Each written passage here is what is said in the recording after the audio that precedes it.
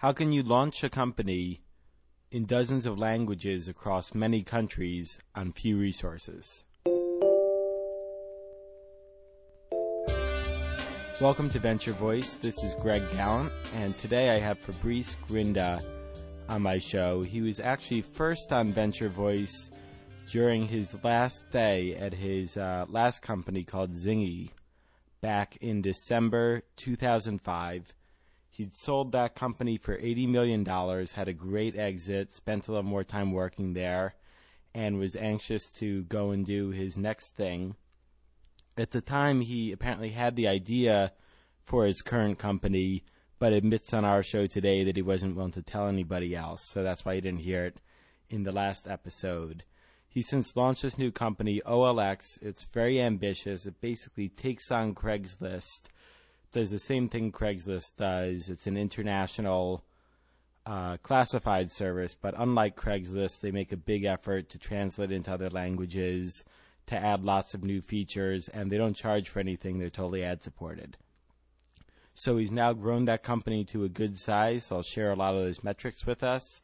He's raised over $26 million, and now you can hear how he's trying to one-up his last venture. Enjoy. I'd like to thank our new partner, FreshBooks, for sponsoring this episode. FreshBooks is an easy-to-use online invoicing service that saves you time, gets you paid faster, and makes you look Fortune 500 professional. To learn more or sign up, go to freshbooks.com, and for a limited time, enter the code VENTURE to save $20 on your paid subscription, or go click their link from our website. I use FreshBooks to invoice sponsors, and it leaves me with more time to make this show for you. Fabrice, welcome back to Venture Voice. Thank you. So it's good to have you back. Last time we had you on, we were walked into your office at Zingy, December 2005. I guess that's a little over 3 years from now. All your items were packed up in boxes. I found out it was your last day. I think I came in the evening, or the afternoon, so it was just hours before you were leaving for good. So I imagine a lot has happened to you since then. A lot has happened. So tell me, let's kind of recap your career. Give me the 1 minute, the Twitter size story for how you got to that point where you'd sold your company. Sure. So I guess my background is as follows. I was born in Paris. I grew up in Nice, in the southern part of France, and came to the U.S. for college. I went to Princeton. Then I worked for McKinsey & Company in New York in FIG. And then in 1998, right time, right place, right skills, decided to do something in the internet. Not having any brilliant new ideas to bring to the world, I decided to copy American ideas and take them to the rest of the world. So I came up with 9 business selection criteria, evaluated all the U.S. ideas, and chose eBay. So in 1998, I sold my apartment. I left McKinsey. I moved back to France and created a copy of eBay for Europe, for Southern Europe, and developed that for a few years and went through the ups and downs of the bubble days, and shared that story in detail in the last interview. And late 2000, I sold that company, started looking for what to do next, and realized that mobile media and mobile content was huge in Europe and Asia, and the U.S. market is up for grabs. So I moved back to the U.S. in July of 2001, created Zingy with the aspiration or the goal of building a large ringtone, wallpaper, cell phone game company. So basically selling mobile content to the U.S. market.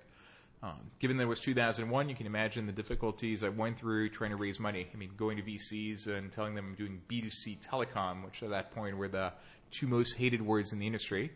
Ended up investing pretty much everything I had in that company and, really struggling for the first few years, but ultimately became a huge success. I mean, sales of the company went from $1 million in 2002 to $5 million in 2003 to $50 million in 2004 to $200 million in 2005. So it was a wild ride and lots of fun. I sold the company in May 31st of 2004 for $80 million in cash to a Japanese publicly traded company in the same space. And because there was so much growth and it was a lot of fun, I basically stayed on for another 18 months. And then on November 30th of 2005, I thought my time there had run its course. I wasn't very happy with the shareholders and decisions they were making. So I decided to move on to greener and greater pastures. And so you interviewed me on December 1st, basically the day I decided, to leave and to go and do the next thing. So tell me about that experience. I guess it's kind of lucky when entrepreneurs get a chance to sell at a great price. And I guess that was your first exit where it was like an exit that was a clear home run for you. I had other exits in the past, but none of them actually ultimately led to me making much money for various reasons, from the acquirer stock collapsing to other reasons. And I also got lucky that a lot of the investments I'd made in 98, 99, there were small investments, which basically I thought were all dead, by 2001. If you'd asked me to put a value in like these 7 companies I invested in 2004, 2005, almost all of them exited successfully. Like one went public, 5 were sold with like 5 to 20x multiples, and just one went under. So it felt great to all of a sudden, have come from like near bankruptcy, missing payroll, missing rent payments, to actually being extremely well off, and to the point that, I didn't have to worry about making money for the rest of my life. So tell me, like, what was that like though? It's this trade-off that a lot of successful entrepreneurs struggle with, is that they have this company, they love it like you did with Zingy, they sell it. So on one hand, they don't have to worry about being bankrupt. On the other hand, you had these troubles with your shareholders. So it's like you're going from being a broke master of your own world to being, a well-funded employee. The transition was, was not too difficult at first because they let me do whatever I wanted to. But as they decided, they wanted to go take the company in another direction, not let me invest in the product, and take all the cash back to Japan, that's when the tension started rising, and ultimately I realized, it's not worth my time. Zingy was easier to sell though than the prior company, because Zingy, even though I loved, what we'd accomplished with it and I loved working there, I wasn't madly in love with the idea. I mean, Zingy violated one of my famous 9 business selection criteria, which is, never be in a business where there's risk of margin compression or disintermediation by suppliers and or customers. And in Zingy, because the customers, which were the cell phone carriers, are highly concentrated. The top 4 account for 90% of your revenues, and the media companies are also highly concentrated with the top 4 or 5 accounting for most of your costs. It creates huge risks of margin compression and disintermediation, which is ultimately why first I sold the company. And B, why I never felt it was a platform where I was going to build a multi-billion-dollar company from. And so I was actually rather happy to sell it, knowing that risk existed. And in fact, a few years later, it actually happened or came true in the fact that these, carriers and media companies started compressing the margins and driving the economics away from that business. So having sold the company, did you, it wasn't your first company sale, but I guess everyone's different. Did you learn anything from that? Like, do you look back and say, hey, I could have found a different acquirer, change the terms, and maybe had a better fate? Or do you just think, hey, you had a home run, couldn't have foreseen what happened? Well, hindsight's 20/20. When I sold Zingy in May 31st of 2004, the only numbers we had were Q1 of 2004. So Q1 of 2004, we had like $4 million in revenues, $1 million in profits. And if you'd asked me my expectations for revenues for 2004 and 2005, I would have told you, I don't know, $20 million in 2004, $40 million in 2005. And ultimately it ended up being 50 and 200. So we ended up growing much faster than I expected. We even got a buyout offer later when I was working for the Japanese, for over 100 or 200 million. So I could have sold the company for a lot more had I waited a year. But of course, had I waited 2 years or 3 years, given that the economics of the business changed, I would have been able to sell it for a lot less. So absolutely no regrets. I don't know if it was Rothschild or Rockefeller, one of those who said, the way they made money was by always selling too early. And I'd rather sell too early than too late. And in this case, I'm very happy with the transaction that I made. And so no real regrets. Now, had I known though why the buyers were like, I would probably have sold to another company, because there was a better house for Zingy than, a Japanese company supposedly in the same space, but really with no real synergies with what's going on in Japan. And so a media company, an MTV or a Fox, Interactive, would have been a much better house for Zingy than a Japanese company, which didn't understand anything, where the guys didn't speak any English, and where, there were really no synergies between what they were doing and what we were doing. So why did you do it with them? They were the highest bidder, and they were the most motivated to do the deal and was the easiest to do a deal with them. But at the same time, we had private equity companies, making us offers to just invest in the company at the same valuation. We had slightly lowered valuation offers from a few others, and and the reason, the story they sold, which was, look, we know what the future of this business is like because we're in a market which is just 2 years ahead of yours, and so what's happening in Japan and Korea, which we know we will help you, guide you through those changes, was compelling as a story. The reality, though, is the U.S. market ended up developing in a very different way because the carriers in the U.S. decided that doing the Japanese approach of having an open walls where they only do billing and they take a 9% commission was not the way they wanted to go. They'd rather have much more control. And so in the U.S., we ended up with walled gardens where the carriers taking 50% of the revenues. And so all the learnings from Japan and all the business models and the products that you could launch in a market where the carriers were only taking 9% and letting you launch whatever you wanted is very different from what the carriers in the U.S. would let you do, where they would take 50% and not let you launch whatever you wanted.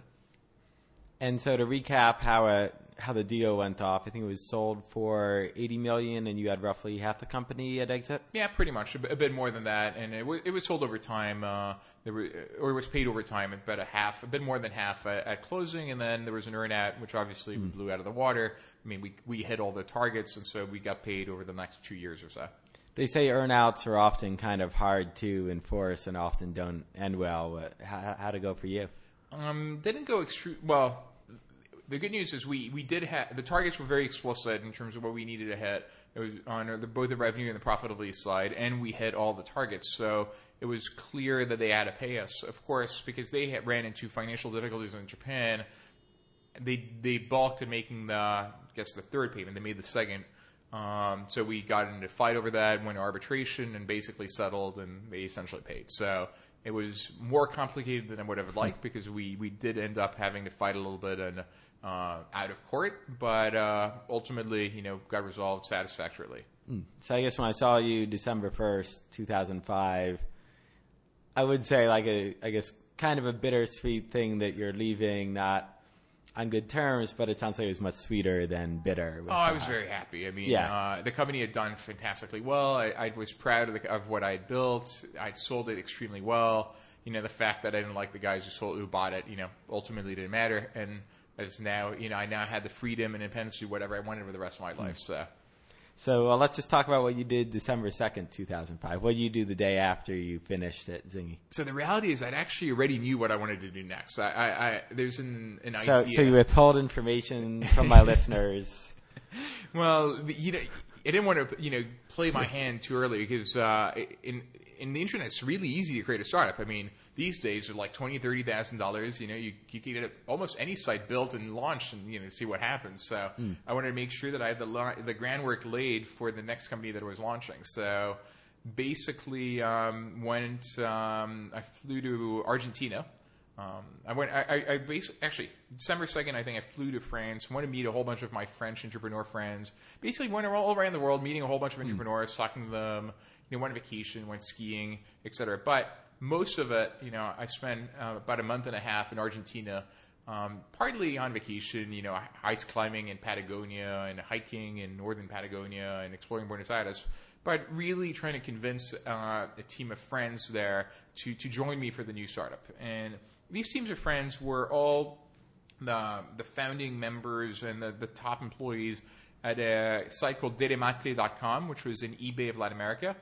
Deremate was actually an offshoot of my eBay of Europe, which was called Auckland. So in 1998, when I built my eBay of Europe, everything was great. And a year later, a friend of mine from McKinsey said, hey, you need to meet these guys from Latin America. They're all really smart, HBS, BCG, etc., and they want to do something on the internet. So in June 99, I met them in New York, and they were telling me, what they wanted to do, that they were trying to do something on the internet. And I said, guys, a year ago, I went through this very exercise, and I decided the conclusion was you need to do auctions, and so what you need to do is do auctions. Here's the business plan. Here's the technology. So basically, they took the Auckland business plan and technology, adapted it for Latin America, and boom, Deremate was born.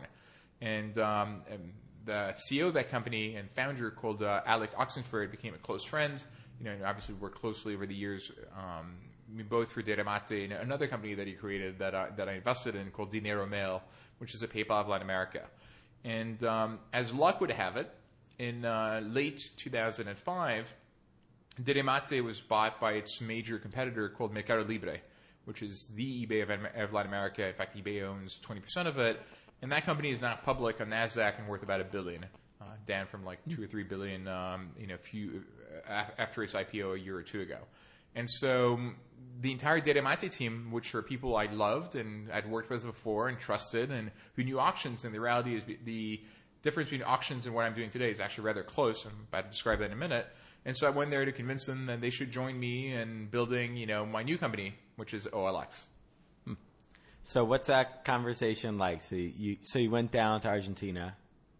So I went down to Argentina and I said, look, as I've done in the past, when I start thinking of what to do next with my life, I go through my 9 business selection criteria and I've evaluated all the different ideas, and I'm looking at the various trends in the world. And I've come to the conclusion that what we need to do is free classifieds for the world. We need to take Craigslist, we need to improve it, and we need to deploy it globally.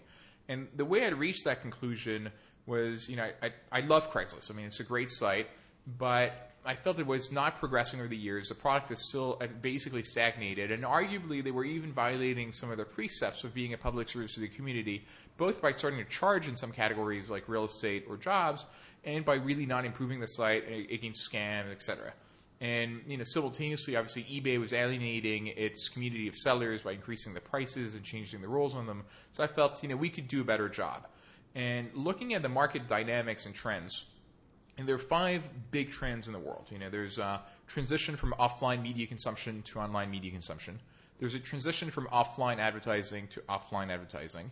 There's a transition from paid business models to free online ad-supported business models. There's a transition, there's emerging market growth with both GDP per capita and online media consumption growing faster in the developing world than the developed world.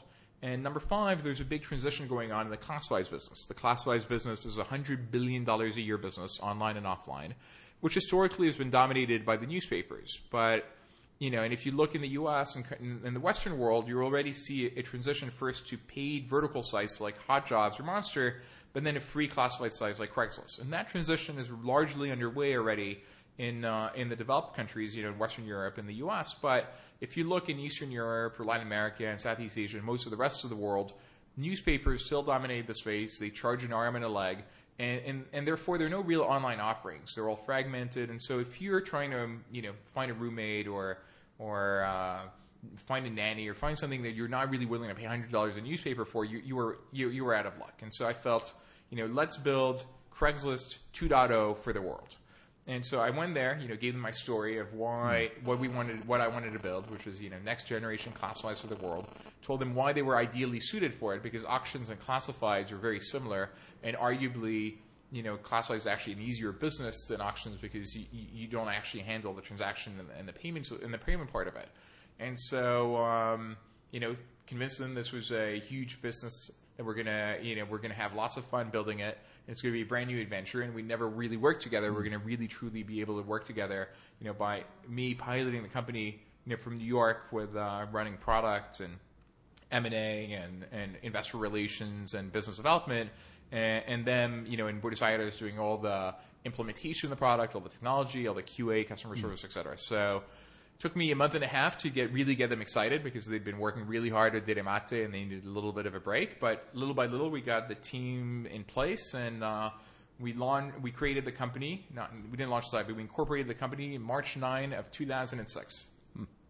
So tell me, that whole month and a half, were you down there the whole time? Were you back up here and back down there? Like, what are the logistics like of, you being the co-CEO in New York and convincing a team to work for you so far away? Well, at that time it was really easy because we had not done anything yet. I was really convincing them to work for me. And so I flew there, spent pretty much all of January in Argentina to convince them to do this. Then just went on vacation basically in February. I took the entire month of February off, went skiing, went to see my family in France, etc. While Alec, who was the CEO of Deramate and became the co-CEO of OLX, was assembling the team, convincing the core guys to join in, and then finally everything came together in March March 9th of 2006, we incorporated the company, we put in the seed money, and, we were off to the races. Now, in terms of how we manage it today, once we have all these people, it's different. So today, OLX is about 125 employees. We have 95 in Buenos Aires, 5 in New York, 25 in Beijing, basically. Actually, we also have 1 in Moscow and 1 in Delhi. And so the way it's managed is ILEC manages all the day-to-day operations down there, from performance reviews to hiring new people to, getting all the little things in the office working.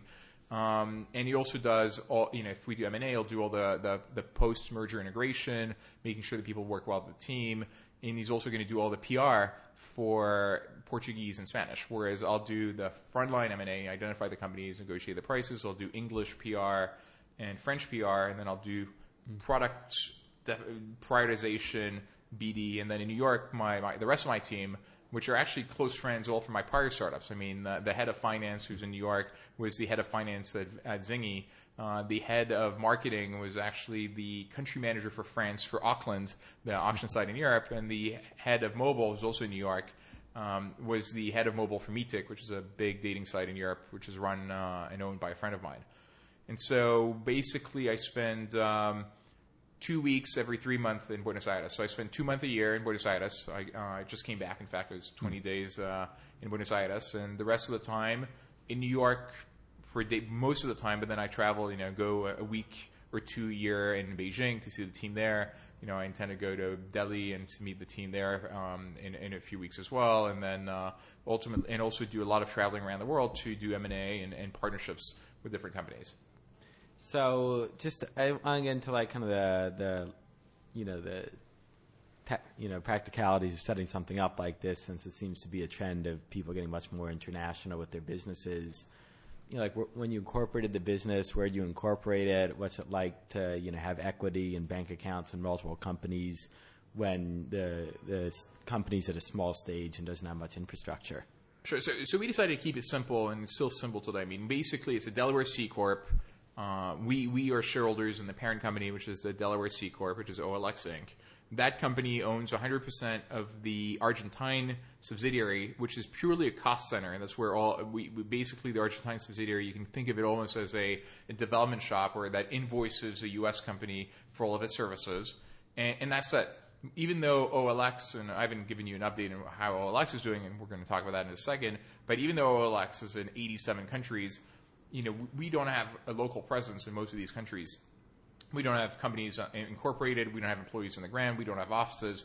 We've decided to keep it as simple as possible, and so, because ultimately we are a startup, and there's a lot of power in centralization. I mean, you want everyone in the same place. So even though we're present in all these countries, really all of the work is done out of Buenos Aires in Argentina. Are there any challenges to it? Like we'll talk about financing soon, but just as you went along, all the pieces between getting people to finance it. Vendors, were there any complications, or does everyone kind of get that now? It's not, I mean, it's more complicated because I define a lot of the product specs and the product vision and the priority from New York, even though the team is down there. But maybe we stumbled upon a way of making it work that works pretty well. We do a weekly product meeting where we review the technical priorities and for the company every Wednesday. We have a weekly call every Thursday with the Chinese office, and we do and I talk to Alec whenever it's needed, every couple of days. Plus every 3 months, as I said, I go down to Buenos Aires and we do quarterly review, and we also do the product planning for the next quarter. And so ultimately, even though we didn't really plan it out that way, it ended up working out that we have a structure that's relatively efficient and definitely takes advantage of the lower cost structure in Argentina. So it hasn't been that complicated, actually. And then, so your average day, when you come into the office and it's not the weekly conference call, do you do anything that really keeps you tied into to Argentina, or is it mostly you just up here focusing on business development and all the other things you mentioned? The average day varies dramatically, based on partly luck. I mean, because we're trying to buy a lot of companies, so it might be identifying those companies, or it might be talking to them, or it might be trying to convince them to do a deal. We're same thing in the business development, but there's still a lot of interactions with Argentina because because I love product and doing the specification, defining the features, etc. I'm not the one writing the detailed specs. I just come up with the concept. There are always questions in terms of should it be this or this? What are the paths? So there are always little questions on the product that need to be answered and lead to basically daily interaction with both the designers and some of the developers, or at least the VP of product who's down there in Buenos Aires, converting my vision into the product. And so it's a little bit of everything. I mean, my day, like probably the day of most people who work in the internet, is a combination of IM, email, and phone calls. Sounds familiar. Yeah. Do you miss being there with the team the whole time? Like, you think back to Zingy and just like being able to kind of go to the bar with people, or just kind of pop around people's offices and kind of hear what ideas are going on and feel the morale? I do miss it. I mean, because at Zingy, we had a foosball table. We played foosball for lunch every day. We'd play poker, every couple of nights, and definitely has a collegial atmosphere that I only get when I go there, for 2 months a year. The good news is I do get it for 2 months a year, and maybe and the reality is Alec is really good at keeping it. And so even though I don't necessarily get it day to day, I feel it when I'm there. And Alec has really been fantastic at like keeping the culture young and hip. I mean, for Buenos Aires, because we have free some free food, free drinks, and everything in a big open space. I mean, for Argentina, I mean, we're like one of the coolest companies around. I mean, maybe in San Francisco, it's just every startup is like this young, hip, fun culture. But for Argentina, what Alec has done, is actually rather unique. And so, even though I'm not quite there, I feel it, and as I say, it still works. And frankly, I love being in New York. I mean, I'm in New York for two reasons. A, arguably, it's a better market to raise money in. You raise money in the high valuation markets like the U.S., and you sell your company ultimately in the high valuation market like the U.S. But then you spend that money that you've invested in the low cost countries like Argentina or India or China. So from a capital perspective, it's capital efficient. B, a lot of the companies you want to do partnerships with are actually in the U.S. I mean, most of the companies we run classifieds for, from Friendster, to Fotolog, et cetera, are either in San Fran or in New York. And see ultimately, from a personal preference perspective, I'd rather be in New York. I mean, New York, my family's in Nice. There's a nonstop flight from New York to Nice. It's like 6 hours. From Argentina, it's like 16 hours with 2 stops. The intellectual life and the energy in the air in New York is incredible. And it's also the city, with the highest concentration of, hot, single, smart girls. Who would want to be anywhere else? Hard to argue with that. So let's talk a little more just about how the business has gone. So when we caught up last, we did a little interview on the blog, and you kind of had the idea for OLX. You told it to me just now, kind of the intellectual justification for that. So as you got started and ramped up, did things kind of play out as you foresaw, or were there surprises? So there's only one real point in time in a company, or actually maybe a few, but the main point in time in a company that's strategic is really your original idea. What is it I'm going to do?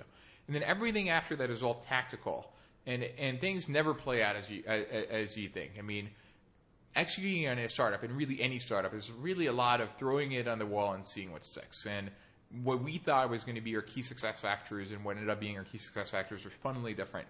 The product features that we thought were most important, what ended up being most important, were all fundamentally different.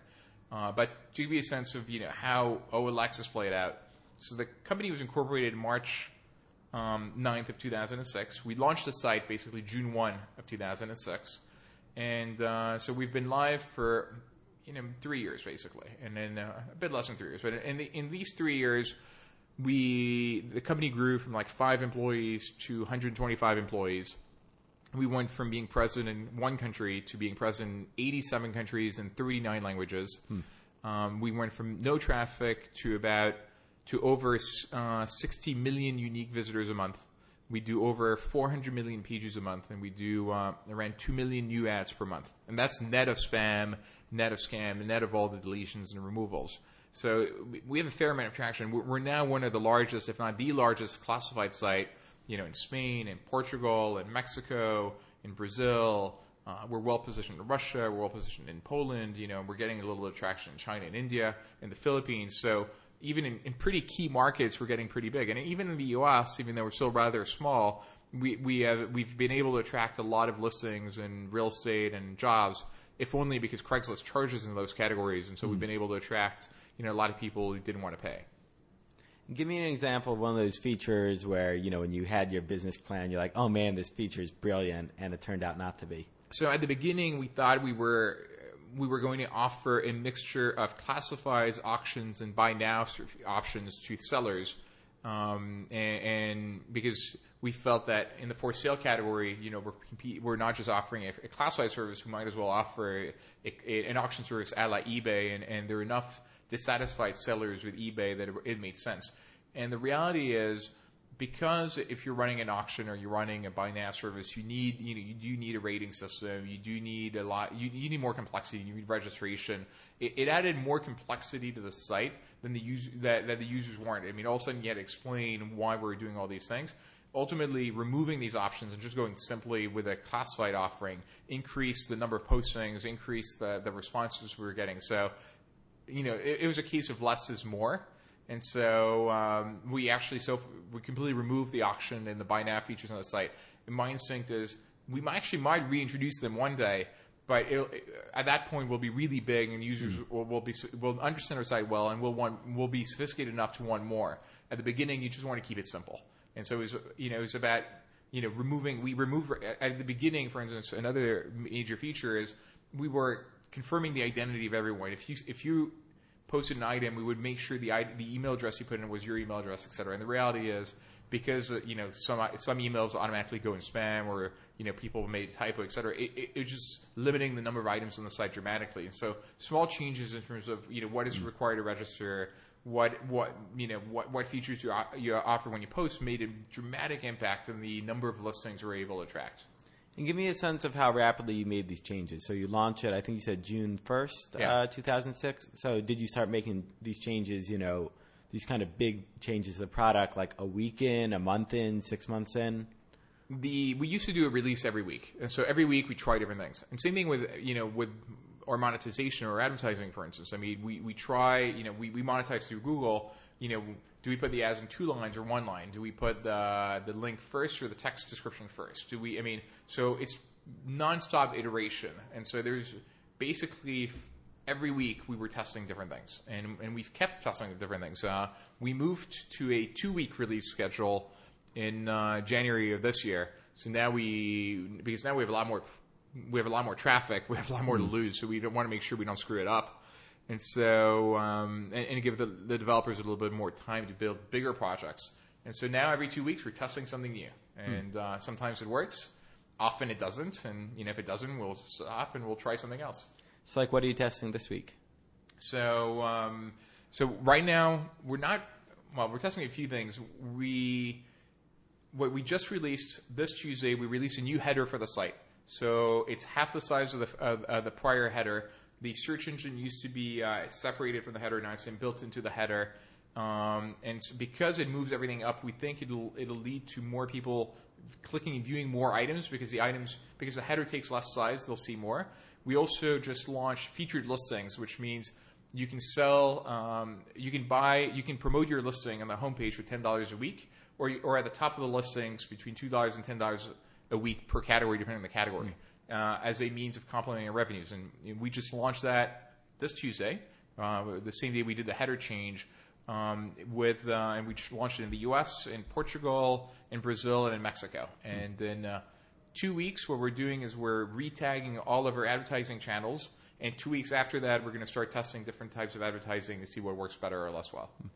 And where do all these ideas come from? Are they mostly your ideas, or are they people in Argentina? Are they the rest of the team here, outsiders? It's a combination. A lot of the product ideas, so things like the header, et cetera, are usually mine.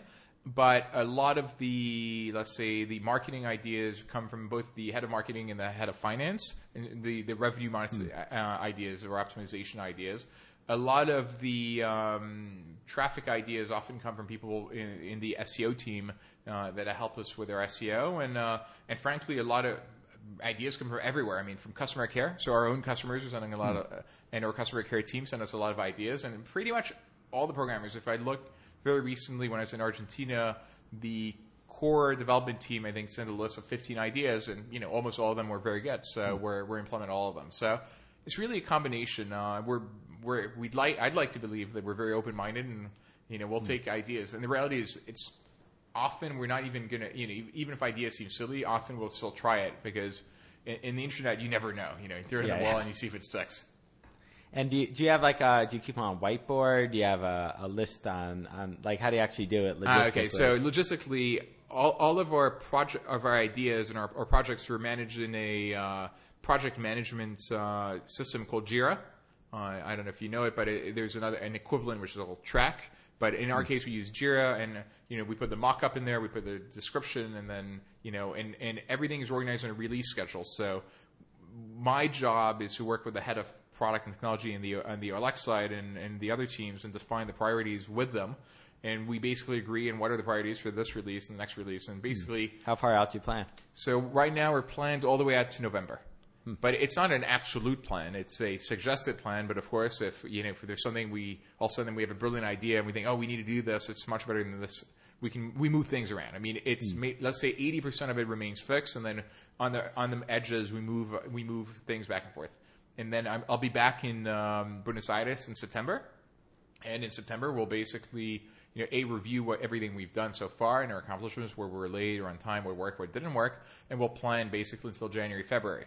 And then I'll come back in December, and we'll plan until March, April, and then I'll come back in March, and we'll plan until September, et cetera, et cetera. And so it's an ongoing cycle, but we're not about to run out of ideas, because the vision here is, how do we take a free classified site that's horizontal, present in every category, and we make it as good as every paid vertical site? So how do we make it as good in jobs as Hot Jobs? How do we make it as good in cars as mobile.de in Germany, or as Trulia in real estate, for sales search? And you do that for every vertical, for every category. The amount of ideas we have is, and of the work there is to be done is rather endless. And so we have ideas to keep us busy for the next 2 or 3 years. And how do you think about that conceptually? Because, I mean, you just got to think, oh man, like if there's some company out there with 50 people and they're just totally focused on real estate, and here's my company, and we're trying to do everything for every country, like how do we beat those guys on that vertical? Well, the multiple differences. I mean, first of all,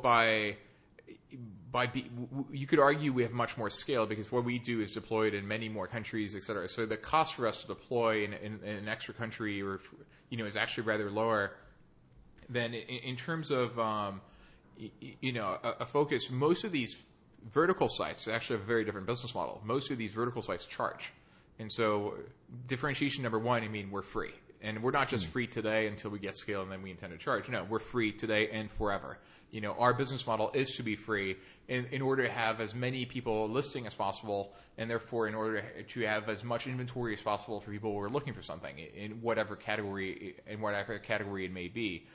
And from a product focus perspective, the reality is, first of all, the key verticals are the same in every country in the world. If you're in real estate, it's real estate, jobs, and vehicles in every country.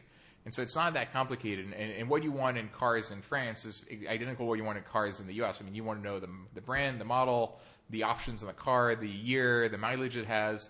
In real estate, you want to know the square feet, the price, the number of bedrooms, the number of bathrooms. I mean, it's really the same thing in every country. And so it does give us scale. It's not as though, the resources are focused, or really spread that thin. Yeah. And now there are lots of case studies out there of companies that kind of have this great product that works in America. So they say, hey, let's go international. They translate everything. They launch it elsewhere, and it just doesn't work. And, they find out there is a reason or not. Like, is there any trick to it, or is it really just translating it and getting the, local top-level domain name and then doing some marketing? I mean, for the most part, I'd argue that an idea that works in the U.S. is likely to work in other countries, because humans are fundamentally similar. I mean, we humans, we want to be entertained, we want to communicate, we want to have a semblance of meaning in our lives, and so something that works in one country usually works in another. I mean, when I created Auckland, people in France were telling me, "Oh, you're crazy." I mean, these Americans, they're nuts. They trade Beanie Babies. We don't have Beanie Babies. We don't care. In the U.S., have garage sale culture. We don't. Besides, we have Minitel. The internet will never work here. And even if by some miracle all of these things happen, we'll never put our credit cards online. Or when Mark, my friend, created Meetic, the Match.com of Europe, people were saying, oh, it's only for losers. Maybe these guys in America, they're crazy. They'll be on a dating site. We'll never be on it. Of course, 3 years later, everyone was on it, and so things that work in one country typically work in another. Now, that's true of the idea as a whole. It doesn't mean the execution of the idea is identical. I mean, what worked well in eBay in the U.S., like Beanie Babies, obviously didn't work in France. In France, there's more wines. In the U.S., wines are illegal to trade, cross-border. So the category structure is different. The nomenclature is different. Maybe the payment systems are different.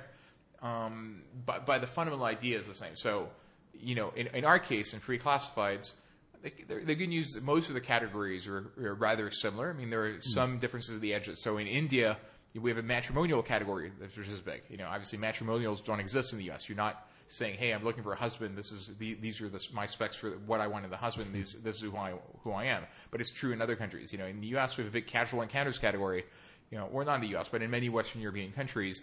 And obviously in all the Arab world, you can't have any type of sexuality. In most of these countries, homosexuality is illegal, so you can't even offer the categories. So, the specific implementation, is different. The category names, the categories you have are a bit different.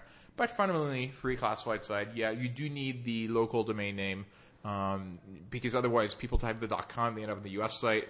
And so in that case, you need to be pretty smart. Maybe say detect from your IP that you're coming from Egypt. Did you want to go to the U.S. side? Did you want to go to Egypt? Do you want to be in Arabic? Do you want to be in English? I mean, you need to be a little bit smart about the options you give them. And then it's doing, local marketing. And the reality is local marketing for us is Google. I mean, if you want to buy ads all around the world, you could try to go into local ad agencies, but it's a pain in the neck. I mean, you don't know who they are. You don't speak the language. We just buy Google. And we don't do the buying ourselves. We use a fantastic SEM shop in France, which is multilingual capabilities. They're called Kiaid.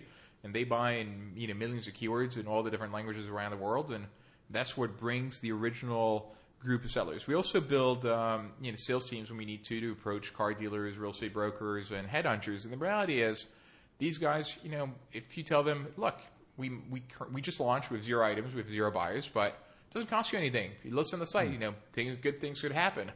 For the most part, people are pretty open to it. They'll just put it on. I mean, why not? Why not list on OLX? It doesn't cost you anything. And, if you sell a car, or you hire the employee you're looking for, or you sell the house you're trying to sell, it's great for you.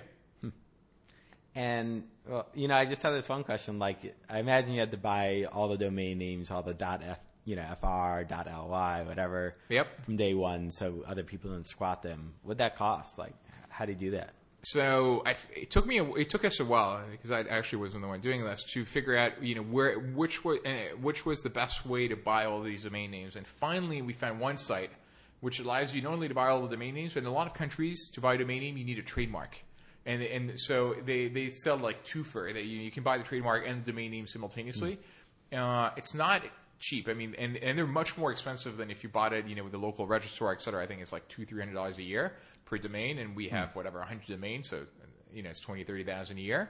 But in our case, given the scale of our ambitions, it was worth it. And that site, by the way, is called Marcaria.com. So MARCARIA.com. I'll link to it from the site. I'm not a shareholder, but it's really fantastic. So it's interesting that if you want to just target the U.S., it's $7 with GoDaddy. If you want to target the world, still $20,000-30,000 investment, but worst things in the world, right? It depends, right? If you just want to buy, the German domain and the UK domain and the French domain, it's actually rather cheap. You can go, I think, European registrar, registry.com, and it's whatever the price of that country is, somewhere between $5 and $35, or maybe $50 a year. So it's pretty cheap. The problem is, as soon as you start going, to more esoteric places, in Latin America, where I think in Colombia you need to have a company registered and you need to have a trademark, or in Malaysia. I mean, and our ambition at the beginning was to be truly global. And the reason we chose to be truly global, by the way, is that, it's really hard to know why you succeed and where you succeed. I mean, look at Friendster. I mean, Friendster didn't want to be the Facebook of the Philippines. They wanted to be Facebook. It just happened they took off in the Philippines, or Orchid in Brazil. They didn't aim for Brazil. It just happened, or High Five in Peru. And so we're like, we'll launch everywhere. And some places will work and we'll take off because we're lucky, and some places we won't take off for whatever reasons. I mean, maybe you became competitive, or maybe you did something wrong. And hopefully, if we launch enough places, a few places will take off and we'll do well. And so far it's been true. I mean, we launched in all these countries and we're big in 10, 15, 20. And we're very happy with the places we're big, and we happen to be maybe lucky to have grown somewhere, but B, that some of these countries are also rather relevant. I mean, I'm actually happy. We're happier, and then we're big in Brazil and Mexico and Spain and Portugal, rather than whatever Montserrat. Some country you don't want to visit. Yeah, actually, we're pretty big in Pakistan. I don't intend to visit Pakistan, but yeah, if it was just Pakistan and Bangladesh, it'd be a bit less exciting. Yeah, I could see that. But nonetheless, I'm very happy we're there. I mean, Yeah. There's a market need in those countries as well. So in a way, you factored getting lucky into the business plan. Yeah, I mean, obviously you try to create your own luck, and trying to create your own luck means you make it. You create a great product. You push a little bit on the marketing. You have a local presence. You try to do BD deals with local partners, be they the portals or the social networks, etc. But ultimately, it takes luck, and the more sites you have open, the more lucky you can get. If imagine we were only in the U.S. and and we'd spend all of our money in the U.S. You could do that and still not succeed because there are great alternatives. Craigslist is a great site. eBay is a great site. I mean, they have their issues, but are we good enough or better enough that people are really going to give us a chance? Yeah, maybe not, and it wasn't worth the risk. Whereas you're in 87 countries, you have 87 chances to get lucky. So it's riskier to focus and sometimes on the web. Sometimes. Not always, but in our case, yes. Yeah. And by the way, it doesn't mean we never focus. It doesn't mean we're spreading our resources in 87 countries. It means we try, 5 countries for 3 months, see if any of these take off. If one takes off, we continue there and we dump the others, and then we move on to the next 5 and the next 5 and the next 5. And so ultimately, it's not as though we'll keep pushing and spending money in 87 countries. Ultimately, we'll spend money and push in 5, 10, 20. Wherever we grow and get scale and we have traction. But, it's good. You plant the seed everywhere. Put a little bit of water everywhere. But ultimately, you see what takes off, and you put the fertilizer in the places that are taking off. So tell me about how you finance this business. So my partner and I put the first $500,000 in, which was our seed commitment, which basically got us to getting the site live and getting a little bit of traction. And we were considering whether or not to raise VC money, or whether, given that we'd been pretty successful in the past, we're going to fund it ourselves. But we wanted to see what prices we could get in the Series A. I talked to a few VCs, and we got a very generous offer. And we got. Actually, I don't think I can publicly say what the valuation was, but let's say we got a reasonably high valuation for a Series A. So I'm like, and we also met really good VCs that I really hit it off with. One is a personal friend whom I've known for since 1996. So now I've known him for 13 years, and the other one is a venture capitalist whom I met in Boston randomly. And we had already selected another VC that we were probably going to work with, but I loved him so much. I'm like, you know what? I want you to invest and to be on the board. And their names were respectively Jeremy Levine from Bessemer, who's my personal friend for 13 years, and Joel Cutler from General Catalyst. And, both are fantastic in different ways, but Joel is a guy I met in Boston. I never met him before, and I'm like, wow, this guy's really smart, fun, thinks big. It's going to be a pleasure to work with. I need to work with these guys. And so we agreed, and we raised a $10 million Series A round in the fall of 2006. There were also a whole bunch of angels that co-invested, and also another small fund in the UK called DN Capital that invested in that round. But basically co-led by General Catalyst and Bessemer.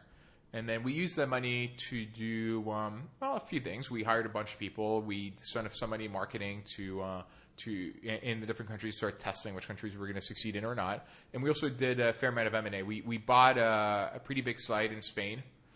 Actually, it wasn't that big when we bought them. It was called Mundo Anuncio. And once we bought them, we changed a few things, made it much bigger. So it's mundoanuncio.com.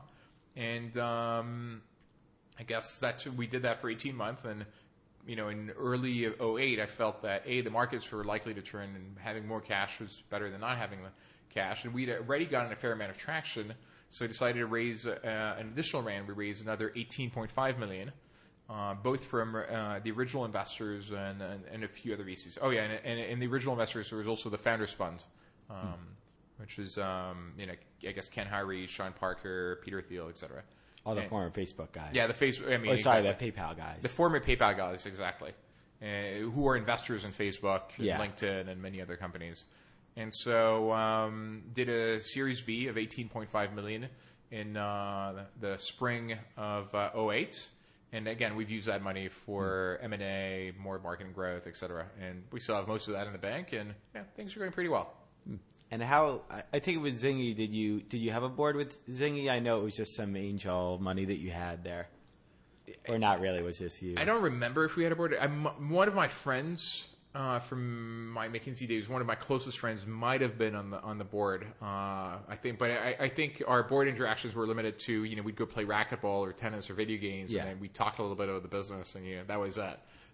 So it didn't really have a formal board meeting. I mean, we didn't have investors, and all the investments were in common shares at the time, not even preference or anything. So it wasn't very structured. It became, obviously with OL Access, there's a board.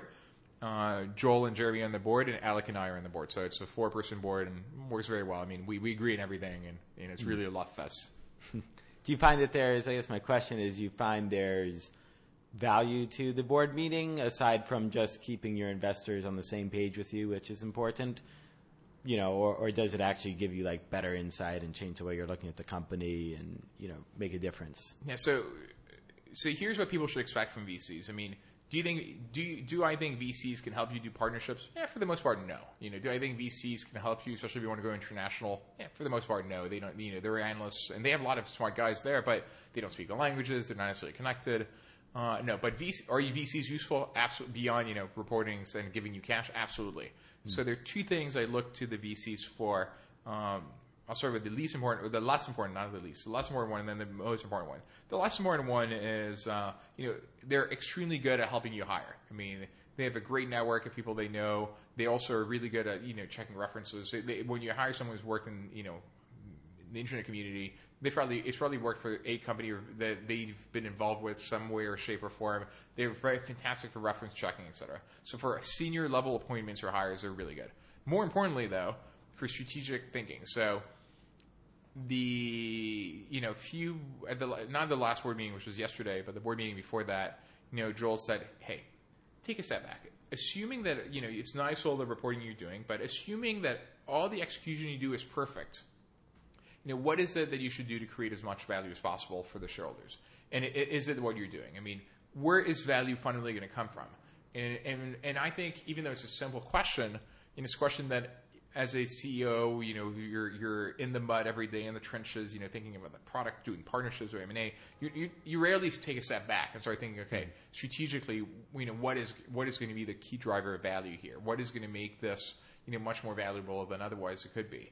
And so taking a step back and having, and brainstorming with them and how we create value, how is actually been extremely valuable. And so I think having people to bounce ideas off is extremely valuable, because the reality is when you're an entrepreneur, it's rather lonely. I mean, most of the people you've hired for functional reasons. I mean, the head of marketing, he's there to do marketing. The head of tech is going to be tech. He's not the guy you usually brainstorm about how do we create value. You're going to brainstorm about specific problems and you're going to solve these problems, but it's not necessarily as strategic as it might otherwise be. So either you have, advisors who are friends, from McKinsey or whatever, or smart guys that you trust, or in my case, I have the board that I can bounce off ideas off. With Zingy, it ended up being, all of your money and a little bit of other people's money, but you really had it on the line. Yeah. Now it's other people's money, I guess OPM, as they say on Wall Street. Does that change how you think about, risking capital? Does it make you bolder? Does it maybe make you spend a couple bucks to save yourself some time? It definitely makes me bolder, but that's where that's also what my VCs wanted. I mean, when I did this, I was like, guys, I've already made a lot of money. Making another, 5, 10, 20 million, is nice, but, it's not worth, that's not worth getting out of bed for, but it's not that exciting. I mean, what I've not done so far, and I've always been dying to do, is build something huge. Can we build a sustainable, multi-billion-dollar company that either we keep private or we take public, but something huge and fun and really game-changing? and and so basically trying to hit a home run. And so with OLX, I'm taking more risks than I would have been, in the past, because in the past, we didn't have the cash to take more risks, but also because, it's more fun. And so I have much less of OLX than I had of Zingy for two reasons. One, of a partner, so obviously you split the equity with him, and B, we've raised a lot of money, and so you need to give money shares to your investors. And so OLX now is only going to make sense if I can get a huge exit, which means I need to hit a home run. But by all the things, by raising that much cash, by doing all the M&A, we've increased your probability of hitting our home run. And so I'm willing to trade. I'm willing to take more risks and increase the probability of hitting our home run, even if it also increases the probability of making nothing ultimately at the same time, which it does, because all of a sudden we have all these liquidation preferences before we can get any money back, etc. And so the probability that I'll make zero is higher, but the probability that I'll make a lot, and conjointly meaning that I will build really big and fun companies, has also increased. And so it allows me to take a lot more risk, and I mean that's what I've wanted to do, and that's what I love about this. Now, it's not necessarily true for all entrepreneurs. I mean, some entrepreneurs, now they have their reputation on the line. It's like, they don't necessarily want, to have, they had a huge success. Do they really want to put their reputation on the line and maybe have a failure? The reality is, I think that success has given me enough confidence that I don't care. Even if this company is a failure, I know that I'll have tried, as hard as I can. And if we fail, maybe it's because someone, did better than us, or spent more money than us, or we made a big strategic mistake. But at least we'll have tried. We'll have put it on the line, and we'll have gone for broke. And, hopefully we succeed. What do you think right now is the biggest risk to succeeding? You look in the news now, and they're calling someone the Craigslist killer. You couldn't imagine. And Craigslist is still making money, but what an awful thing to have someone to have the press brand you that way. Looking at that, is that something you view as a risk? Do you think something else out there is a bigger risk?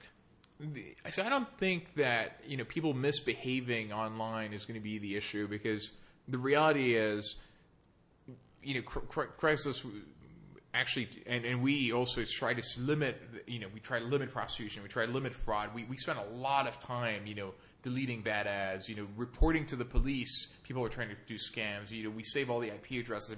People are trying to do bad things. We try to avoid them because they provide a bad user experience. But actually, we will actually proactively work with police forces to get them arrested. And so, if you look at what Craigslist probably did in this case, it's not really their fault. There were millions of ads. Someone put an ad that led to something bad. They didn't. They didn't, and they put everywhere. We are not responsible. Don't do anything illegal. It's bad things happen once in a while, but the reality is, as long as we do a good job at trying to limit that, put in the fringes, even though what happened is horrible, I don't think that'll be a real threat to the business. Maybe it actually probably serve as a wake up call for Craig to realize that he needs to be even more proactive than he has been in limiting scam and things like that. Now, our threats, if I look at the OLX side, I guess they come from multiple sides. So one is, competitive. We have one company in Europe who's a competitor, which is a publicly traded Norwegian group. They go in some countries and they're like, you know what? We're going to spend $10 million a year in TV advertising to win the market. And they've done that in France, and they blew out the guys who were the OLX of France. They were number one, they were doing well, et cetera, and that's like, boom, blew them out of the water. They went in Italy, and they did the same thing.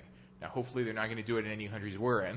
They just launched in Portugal, which is one of our top, or second largest countries, which worries me a bit. But so far, they haven't done TV. So, competitive. Some guys can say, you know what, we have $1 billion to throw at this business. We really want to go and win, and we'd rather do it on our own rather than buy OLX. So there is competitive threat, though. I think in the long run, it might be mitigated by the fact that most of the guys are willing to spend that type of money.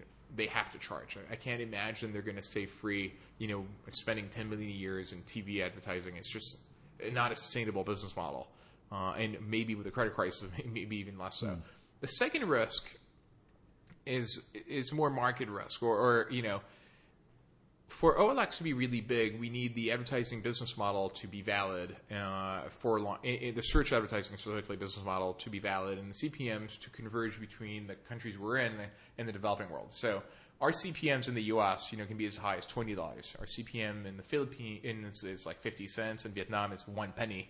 And in Latin America, it's like between 80 cents and $1 or $2. And for OLX to really succeed, not only do we need to be big in traffic, but we also need CPMs to be, start converging with the U.S. CPMs. And the bet we were making was that GDP per capita and GDP growth in the developing world was greater than the developed world, and therefore marketing as a percentage of GDP would increase, and therefore an online marketing as a percentage of marketing would increase, and search marketing as a percentage of online marketing would increase, and all these things combined were going to push CPMs up. Of course, the crisis, if anything, CPMs have been falling. The developing world has been hit especially hard because the local currencies have devalued against the dollar, and so obviously the ads we're selling or Google selling on our behalf are sold locally in local currency, but obviously our revenues are in dollars.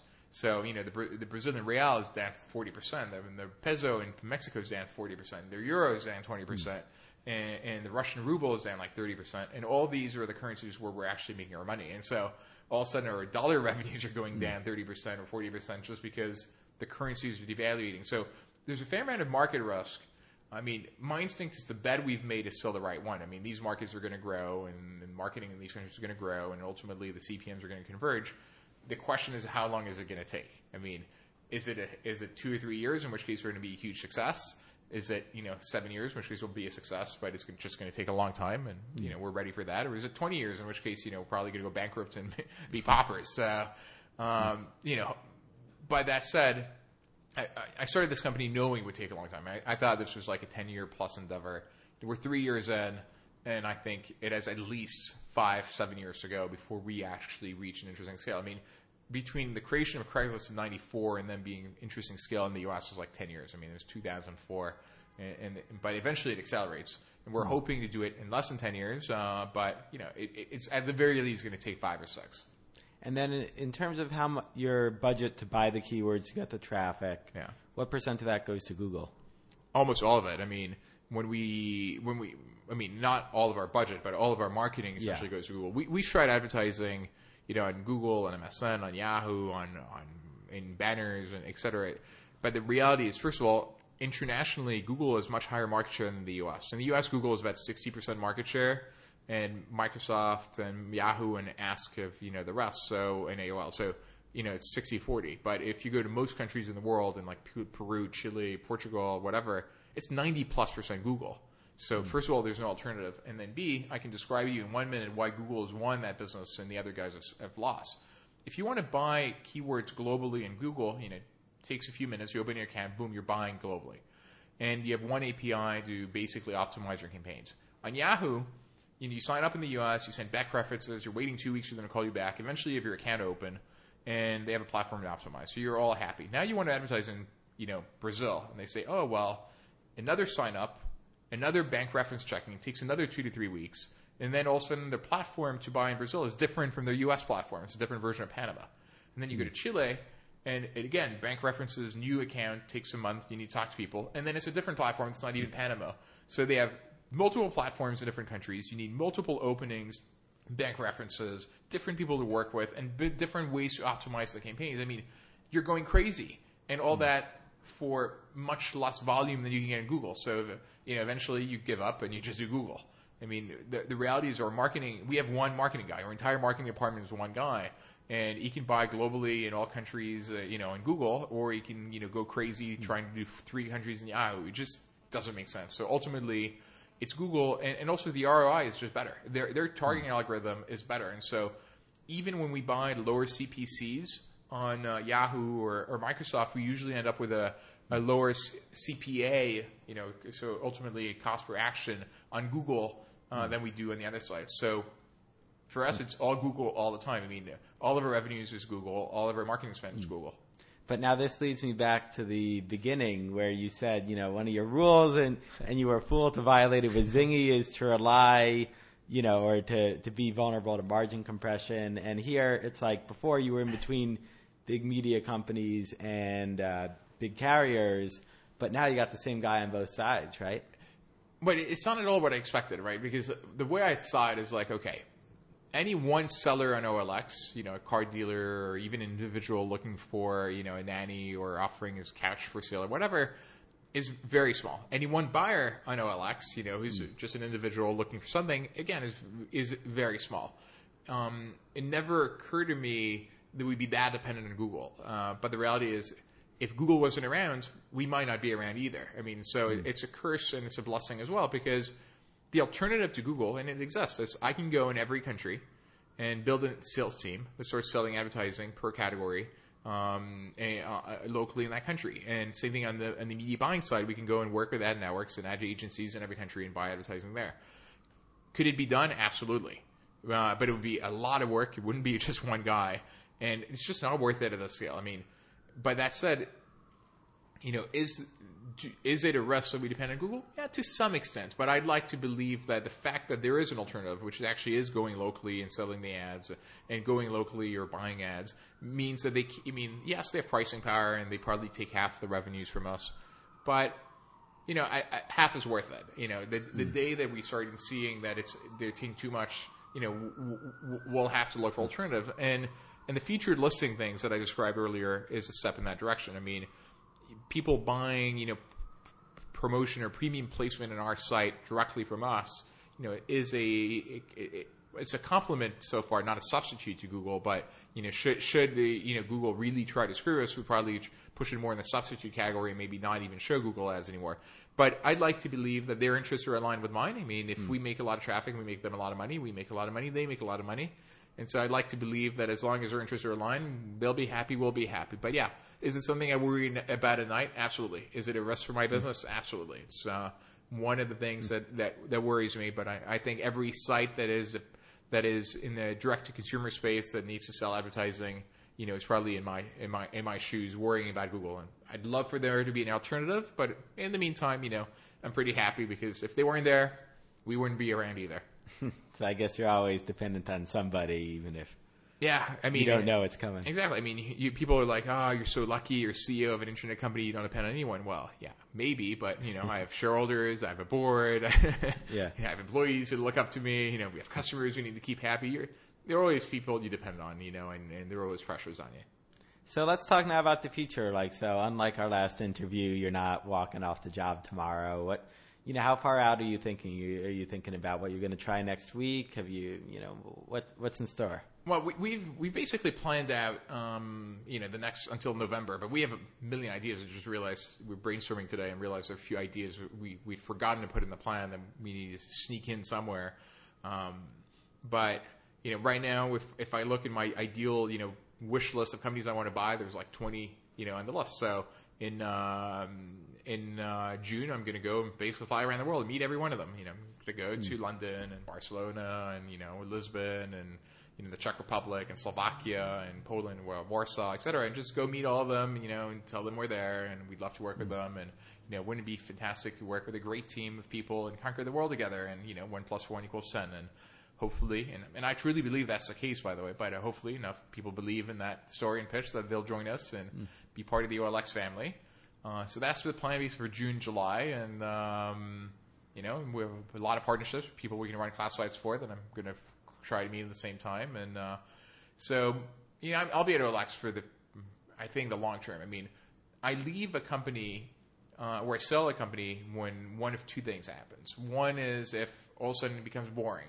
If we're to become boring, I mean, maybe for whatever reason we just don't grow anymore. Maybe the company has reached a plateau and we just can't get to the next level. I mean, whatever reason, be it competitive, be it market, all of a sudden, it's just a company you want to manage, not for growth, but you want to manage it for maximizing the operational efficiency. At that point, you don't need me. At that point, you fire 95% of the employees, you maximize the cash flows coming from it, and, great. But hopefully that'll never happen. I mean, I'd like to believe we'll keep growing forever, and therefore I'll be here forever. I mean, if I need to be here 5, 7, 10, 15 years, as long as we're going in the right direction, absolutely, I'm up for it. And the second case in which I can sell the company is if someone makes me an unreasonable offer. So if you offer me today what I think the company could be worth in 2 years, so you're basically giving me a risk-free proposition on what I think is a risky, potential valuation in 2 years, of course, I'll consider it. And so do I think that's likely to happen in this market environment? Hell no. You'd be crazy to offer me the type of money I'd want. I think this company could be worth in a few years. But, someone, wants to spend a couple $100 million, yeah, why not? But do I You think never know who's listening to this podcast. Yeah, unlikely. and frankly, I love what I do. I mean, look at this differently. OLX, by formation, meaning both at heart and by my degree at Princeton is in economics. I mean, I love marketplaces. I love making markets more efficient. And basically, I'm going into countries where the only alternative is spending $100+, because even in poor countries, it's $100+, to get an ad, to find an apartment or a job or a car, and that was it. And all of a sudden, I'm creating a marketplace that's free, where you basically can do anything. You can find anything, you can offer anything, be it a service, be it a good, etc. So I'm making markets more efficient, more liquid, easier, and for free. I mean, as an economist, it's like the dream job. I mean, I'm making the world a better place, and I'm bringing a little bit of utility and efficiency in a lot of people's lives. I mean, every month, indirectly, our OLX employees and myself are touching the lives in a small way, but in a small positive way, I hope, of 70 million different people. And I think this is a fantastic thing. And so, do I think I could do this for the rest of my life? Absolutely. And ideally one day we'll be touching the lives of hundreds of millions, if not a billion people. And then, I feel we're doing something fantastic. So, last question. World today is a very different place than it was in 2005 when you were planning this out. So, what's your advice to people out there now trying to kind of scheme up their business idea, budding entrepreneurs who want to figure out what to do, kind of given, the economic crisis and everything that's going on? What's your advice to people who are, out on the street the way you were when you were getting started? I would argue today is probably the best time to start a new company. I mean, because in good days, when you have an idea, it's going to be replicated by 50 other people. There's so much cash available that you're all competing away basically the profits. And so very few people are going to start a company today. And so you're going to have much less competitive pressures. You're going to have much more time basically to grow it. You just need to be careful with cash, because you're likely not to be able to raise any cash. And so you're going to have to build it the slow way. I mean, keep the burn as low as possible. If money becomes available, even a couple $100K or $50K, take it and just take your time. Keep the burn low and, keep at it. And when the market recovers in 2, 3, 4, 5 years, and we'll see how long, you'll be in a perfect position, because you'll have actually laid the groundwork for what will lead to something extremely successful. So, my recommendation is, if you have an idea, and this is the best time to do it, so just do it. Well, Fabrice, thanks for coming on again. Always a pleasure. Thank you.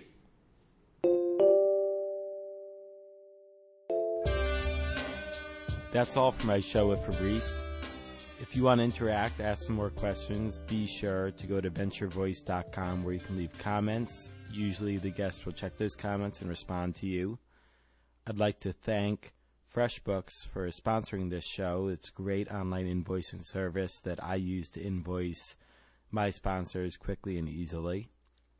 I'd also like to let everybody know we're doing a couple new things. One is this is the second time we did this, where I did a quick kind of flip video shoot with Fabrice getting a tour of his office, so you can kind of add a little visual into what you've imagined listening to this podcast. It's kind of fun because there's a very modest office for such a large company here in New York, since most of the people are remote. I've also launched a site with another company I started called Sawhorse Media, where we launched this site, Venture Maven, Venture, MAVEN.com, where you can easily follow what venture capitalists and angel investors are saying on Twitter. So rather than having to sign up for Twitter and kind of dig around to find who's saying interesting stuff in the venture community, this site brings it all straight to you. So be sure to check that out. I'd also like to thank Eddie Leviton, my associate producer. Until next time, I'm Greg Gallant with Venture Voice, entertaining entrepreneurship.